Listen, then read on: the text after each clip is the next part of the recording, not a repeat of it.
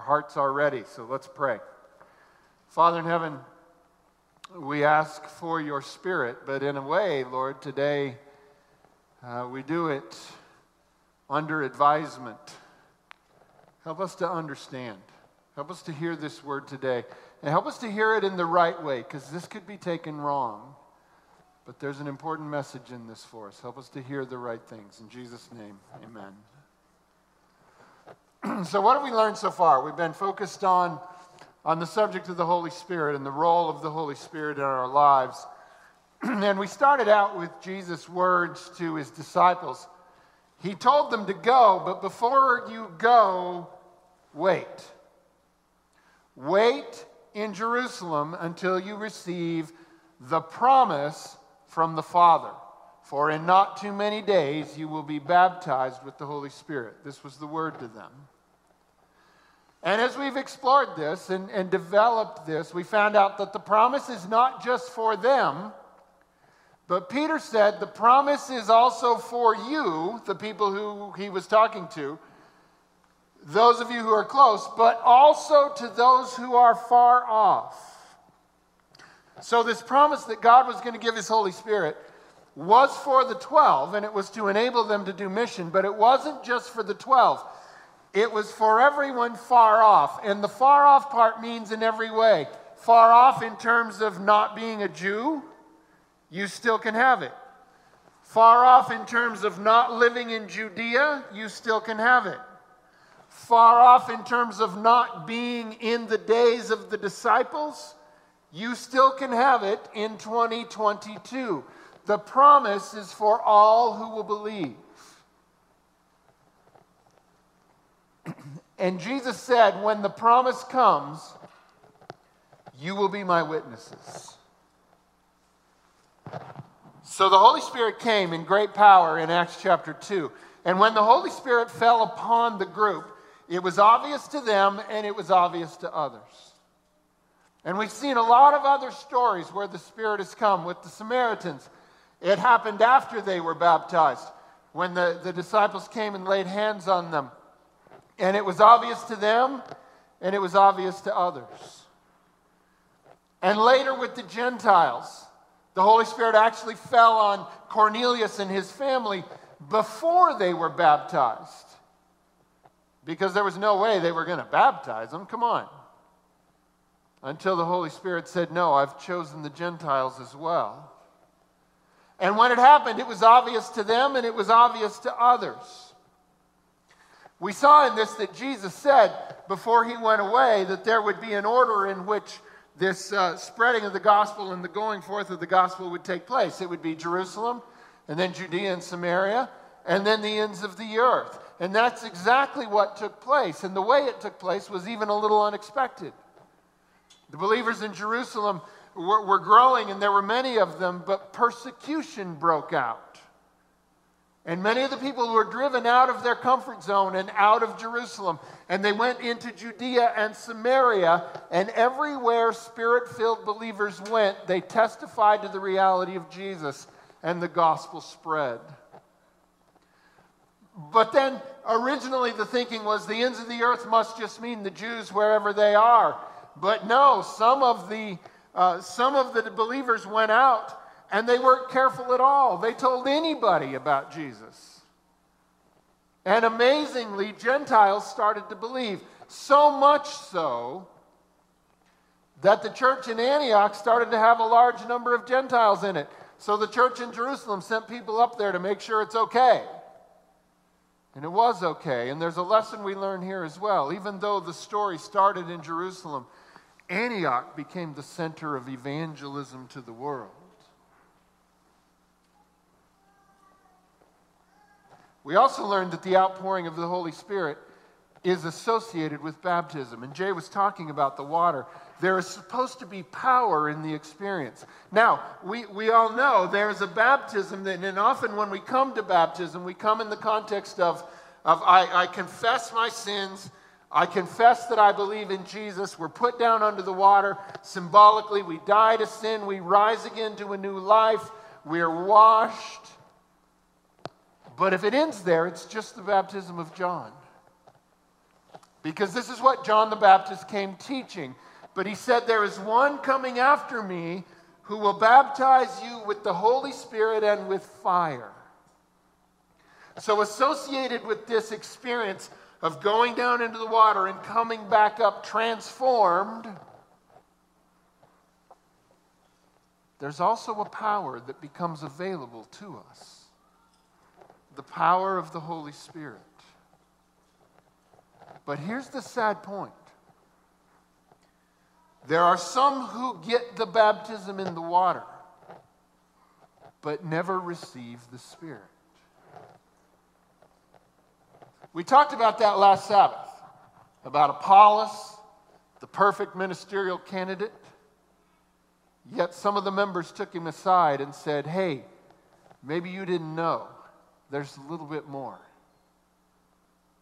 And about the ones that Paul encountered who had had the baptism of John but had not yet received the Holy Spirit. And as we tell these stories, it's easy to think, wow, this Holy Spirit thing sounds really fun. I really want this Holy Spirit experience. These miracles, it sounds fun. The speaking in tongues, whatever that is, that sounds fun. Intense worship experiences, those sound really fun. And I want to tell you, they are. But I also want to give you a warning today of sorts, that we need to take this seriously. Being filled with the power of the Holy Spirit is not a game. There are implications to being filled with the Spirit, and the nature of those implications could well explain why so often in our lives we're not particularly Holy Spirit filled. And that our life as a Christian community is not always typified with signs and wonders and great power. So you can see we're kind of on shaky ground here today, because it could a little bit sound like I'm being a little accusatory, but I'm not trying to do that. And after I tell you the stories I'm trying to tell you, it might even sound like I'm trying to scare you. I'm not so much trying to do that. I just want to put focus back on the reality that the power of God is not a game and it's not a toy. And it's not something we command. We're going to start in the Old Testament with one of those stories of, did it really have to be that bad? We have to start in Leviticus chapter 8 in order to have a context here. So if you got a Bible there, I'm reading of the same translation of the Bibles in front of you.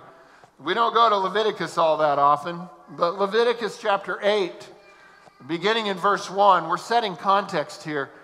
The Lord spoke to Moses, saying, take Aaron and his sons with him, and the garments and the anointing oil, and the bowl of the sin offering, and the 2 rams, and the basket of unleavened bread, and assemble all the congregation at the entrance of the tent of meeting. And Moses did as the Lord commanded him, and the congregation was assembled at the entrance of the tent of meeting. What's going on here is they're about to consecrate Aaron and his sons as the priests. And they've put together a big worship experience to be a part of this, and there's a lot of elements to it. Jump down to verse 10. Then Moses took the anointing oil and anointed the tabernacle and all that was in it and consecrated them. And he sprinkled some of it on the altar 7 times and anointed the altar and all its utensils and the basin and its stand to consecrate them. And he poured some of the anointing oil on Aaron's head and anointed him to consecrate him. And Moses brought Aaron's sons and clothed them with coats and tied sashes around their waists and bound caps on them as the Lord commanded Moses. They were being set apart for a special service. Verse 22. Then he presented the other ram, the ram of ordination, and Aaron and his sons laid their hands on the head of the ram. This is symbolic of confession. And he killed the ram, and Moses took some of its blood and put it on, this is fascinating, the lobe of Aaron's right ear, and on the thumb of his right hand, and on the big toe of his right foot. Then he presented Aaron's sons And Moses put some of the blood on the lobes of their right ear and on the thumbs of their right hands and on the big toes of their right feet. And Moses threw the blood against the sides of the altar. And then verse 30, then Moses took some of the anointing oil and of the blood that was on the altar and sprinkled it on Aaron and his garments and also on his sons and his sons' garments. So he consecrated Aaron and his garments and his sons' garments with him.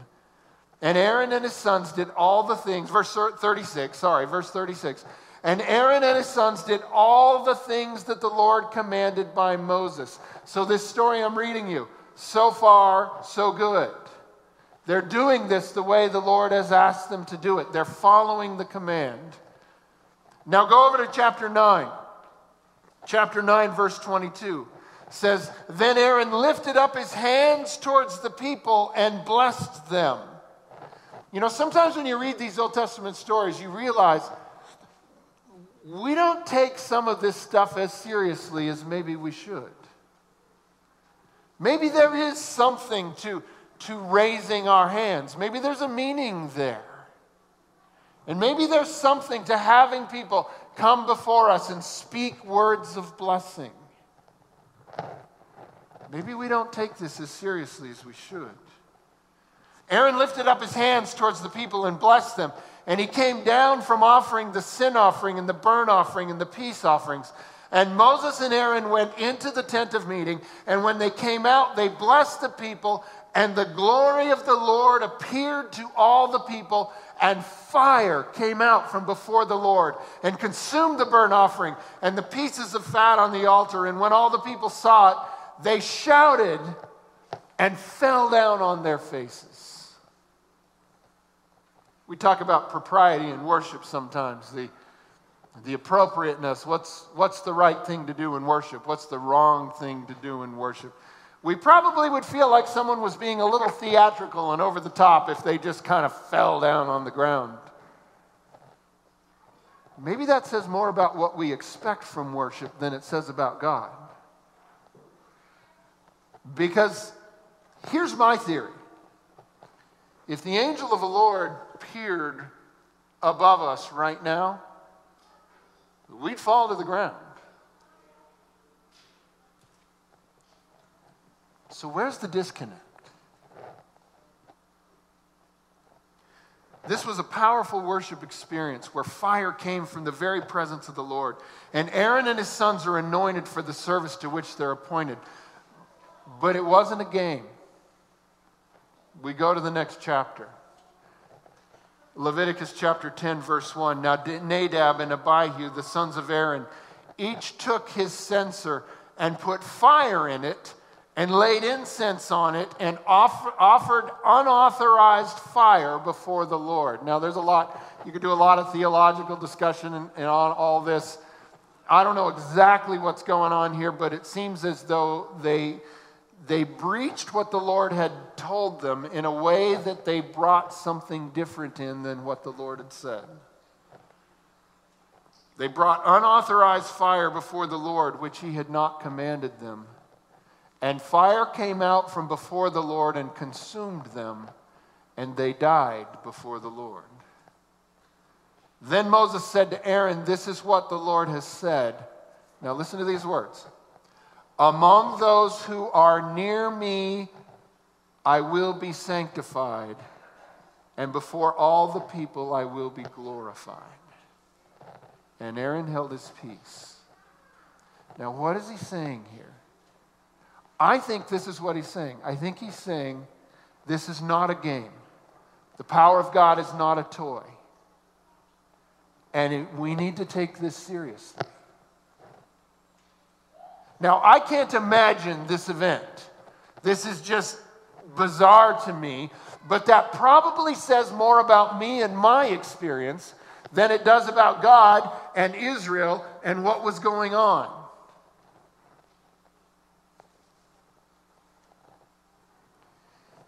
Here's where I try to get to this story. Nadab and Abihu, these older sons of Aaron, willingly accepted this calling. They received all of this indication that this is important, this matters. They received this anointing. But very quickly, they violated what was required of them. And the results were horrible. Now, these Old Testament stories can be pretty rough. And I'm so glad that nothing like this ever happens in the New Testament. Except, have you ever heard this story? It's another one of those stories that starts out great. We're going to Acts, the book of Acts, chapter 4. And we're going to start in verse 32, again for the sake of context. It says, "Now the full number of those who believed were of one heart and soul. And no one said that any of the things that belonged to him was his own, but they had everything in common. And with great power," notice, because I think this is relevant to the story. "With great power, the apostles were giving their testimony to the resurrection of the Lord Jesus, and great grace was upon them all. There was not a needy person among them, for as many as were owners of lands or houses sold them and brought the proceeds of what was sold and laid it at the apostles' feet, and it was distributed to each as any had need. Thus Joseph, who was also called by the apostles Barnabas, which means son of encouragement, a Levite, a native of Cyprus, sold a field that belonged to him and brought the money and laid it at the apostles' feet." Barnabas' stories are almost always great. Barnabas is this amazing character in Scripture. He's pretty much never quoted, but he's almost always there in important times. And here he is being an example. So sometime maybe we'll do a focus on Barnabas and all the things that he gets right. But in the story we're looking at today, Barnabas is not the story, he's the example. So he's the example of what people were doing. They were generously giving, and there was great power in this community. But let's go on. Acts chapter 5, verse 1. "But a man named Ananias and his wife Sapphira sold a piece of property. And with his wife's knowledge, he kept back for himself some of the proceeds and brought only a part of it and laid it at the apostles' feet. But Peter said, 'Ananias, why has Satan filled your heart,'" now catch these words, "'to lie to the Holy Spirit and to keep back for yourself part of the proceeds of the land?'" Who does Peter say Ananias has lied to? The Holy Spirit. So that's a thing, I guess. Lying to the Holy Spirit. And what constitutes lying to the Holy Spirit? Well, at least in this case, let's go on. Verse 4, "While it remained unsold, did it not remain your own? And after it was sold, was it not at your disposal? Why is it that you have contrived this deed in your heart? You have not lied to man, but to God." And when Ananias heard these words, he fell down and breathed his last. Now, aren't you glad God doesn't strike us dead every time we aren't faithful in giving? It's a startling story, isn't it? But does the fact that we're not struck dead for lying to the Holy Spirit, if we do that, does that say more about God or does that say more about us? Acts 5, verse 5. "When Ananias heard these words, he fell down and breathed his last, and great fear came upon all who heard of it. The young men rose and wrapped him up and carried him out and buried him. After an interval of about 3 hours, his wife came in, not knowing what had happened. And Peter said to her, 'Tell me whether you sold the land for so much.' And she said, 'Yes, for so much.' But Peter said to her, 'How is it that you have agreed together to test who? The Spirit of the Lord.'" Again, the offense is against the Spirit of the Lord, against the Holy Spirit. "Behold, the feet of those who have buried your husband are at the door, and they will carry you out.' Immediately she fell down at his feet and breathed her last. When the young men came in, they found her dead, and they carried her out and buried her beside her husband. And great fear came upon the whole church and upon all who heard of these things.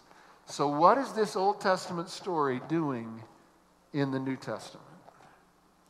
And what, if any, is the connection between these stories? Let me suggest to you the connection I see.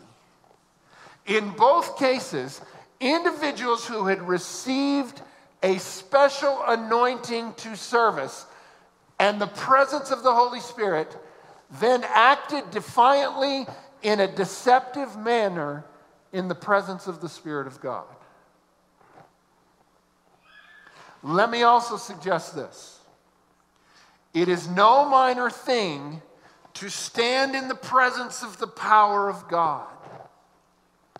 And for this reason, for our sakes, let me suggest further, God rarely allows us to stand in the presence of His power, not so much because of the sins committed in our past, but more because we just aren't very righteous, even now. And a full confrontation with the glory of God might leave us more like Nadab and Abihu and Ananias and Sapphira. Don't misunderstand what I'm saying here. I'm not suggesting you're not saved. Salvation is not the product of our own righteousness, but rather the result of our faith in the righteousness of God. But I think there's an important point to understand here. Out of mercy for our condition, could it be that God withholds the fullness of His glory and power because we can't handle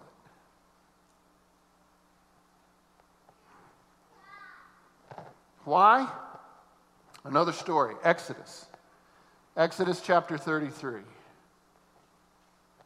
Exodus chapter 33, verse 1. The Lord said to Moses, "Depart, go up from here, you and the people whom you have brought up out of the land of Egypt, to the land of which I swore to Abraham, Isaac, and Jacob, saying, to your offspring I will give it. I will send an angel before you, and I will drive out the Canaanites, the Amorites, the Hittites, the Perizzites, the Hivites, and the Jebusites.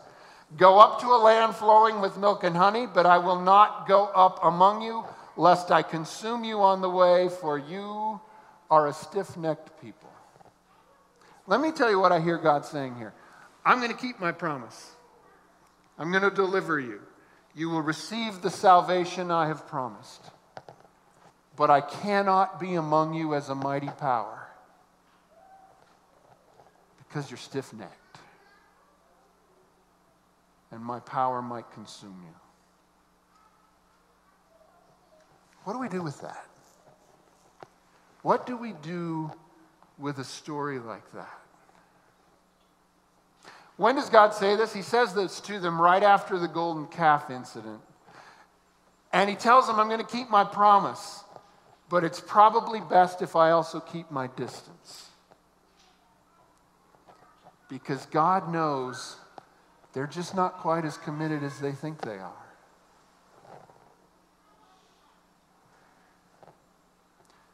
There's an interesting comment that Jesus makes at a point in His ministry where His detractors are trying to attribute His work to demons.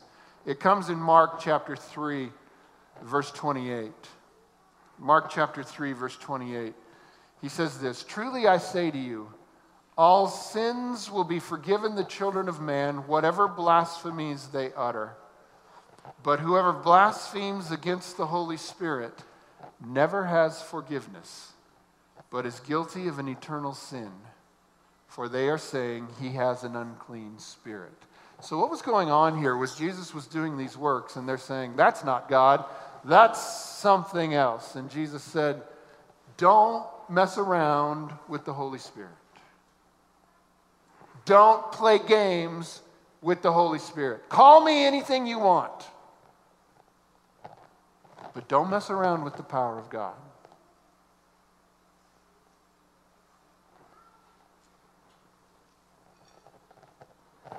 Living life filled with the Holy Spirit is not a game. Though having said that, let me also say, I bet it's more fun than not. To receive the Holy Spirit in power is not something to be asked for lightly. We do not command the Holy Spirit, and we do not direct the Holy Spirit, and we should never treat the idea of being Spirit-filled as if it was obvious and no big deal. It's a huge deal, and we should take it very seriously. Now, God is merciful. I know this from experience. And while Nadab and Abihu died for their unrighteous act, God obviously did not strike down every unrighteous priest that came after them. Instead, he just pulled his power away.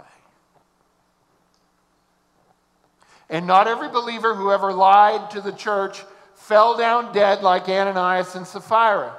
But pretty much every believer since them has not lived in a community of faith so filled with power and signs and wonders. We don't die when we lie. But there also isn't the power in our midst that was present in the early church.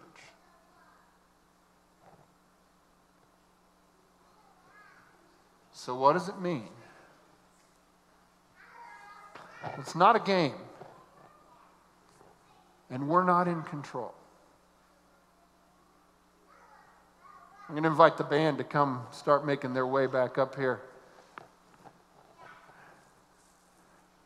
We're all very familiar with John chapter 3 and the great verses of hope and assurance that we find there. John 3, verse 16. For God so loved the world that he gave his only Son, that whoever believes in him should not perish but have eternal life. For God did not send his Son into the world to condemn the world, but in order that the world might be saved through him. So God sent Jesus that we might be saved. But then he sends the Holy Spirit that we might accomplish his purpose. Above everything I've said today, bear in mind these words. God loves the world. God sent his Son to save us. God does not want to see us destroyed, but rather saved. But there's some other words in John chapter 3 as well. Verse 5. Jesus answered, truly, truly, I say to you, unless one is born of water and the Spirit, he cannot enter the kingdom of God.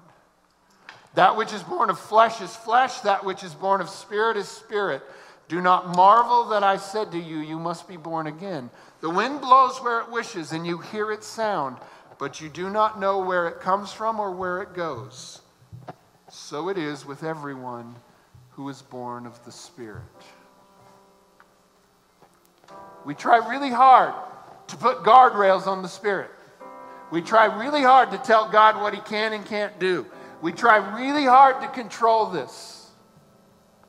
And yet, even in the midst of our attempt to do this, we live these lives of carelessness. Are we faithful on a daily basis with our devotion? Spending time in God's Word, spending time in prayer, seeking the Holy Spirit's guidance. Are we praying for the condition of our own hearts, or just praying for the condition of the comfort of our lives? What kind of believers do we want to be? How much of the Spirit of God do you think we are ready to contain?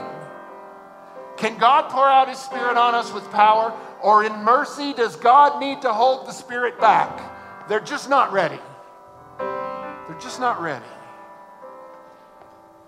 Are we harboring secret sins in our heart?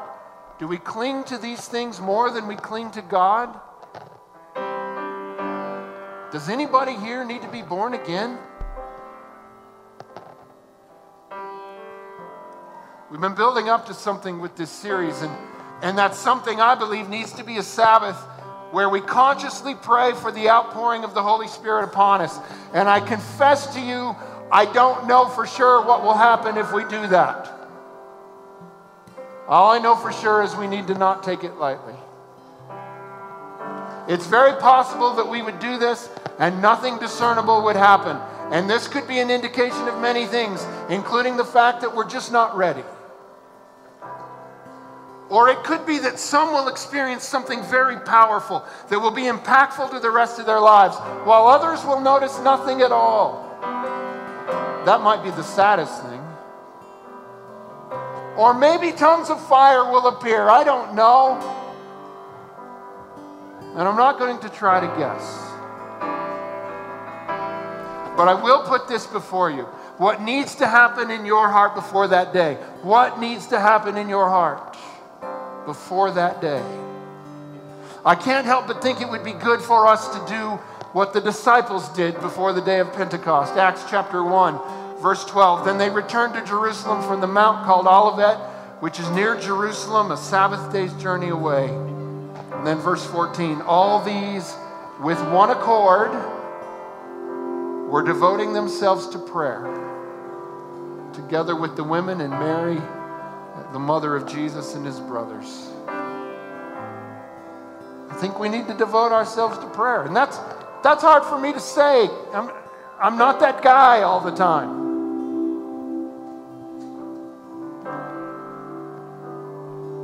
This series has been a challenge to me. It forces me to take some things seriously and to ask myself questions like, how open am I to the Holy Spirit? So we sang a song earlier, King of Heaven, come down. That's an invoking of the Spirit. It's a beautiful song, great words, fun to sing. Don't take it lightly. Don't take it lightly. We're going to sing Waymaker, Miracle Worker. The power of God's not a game.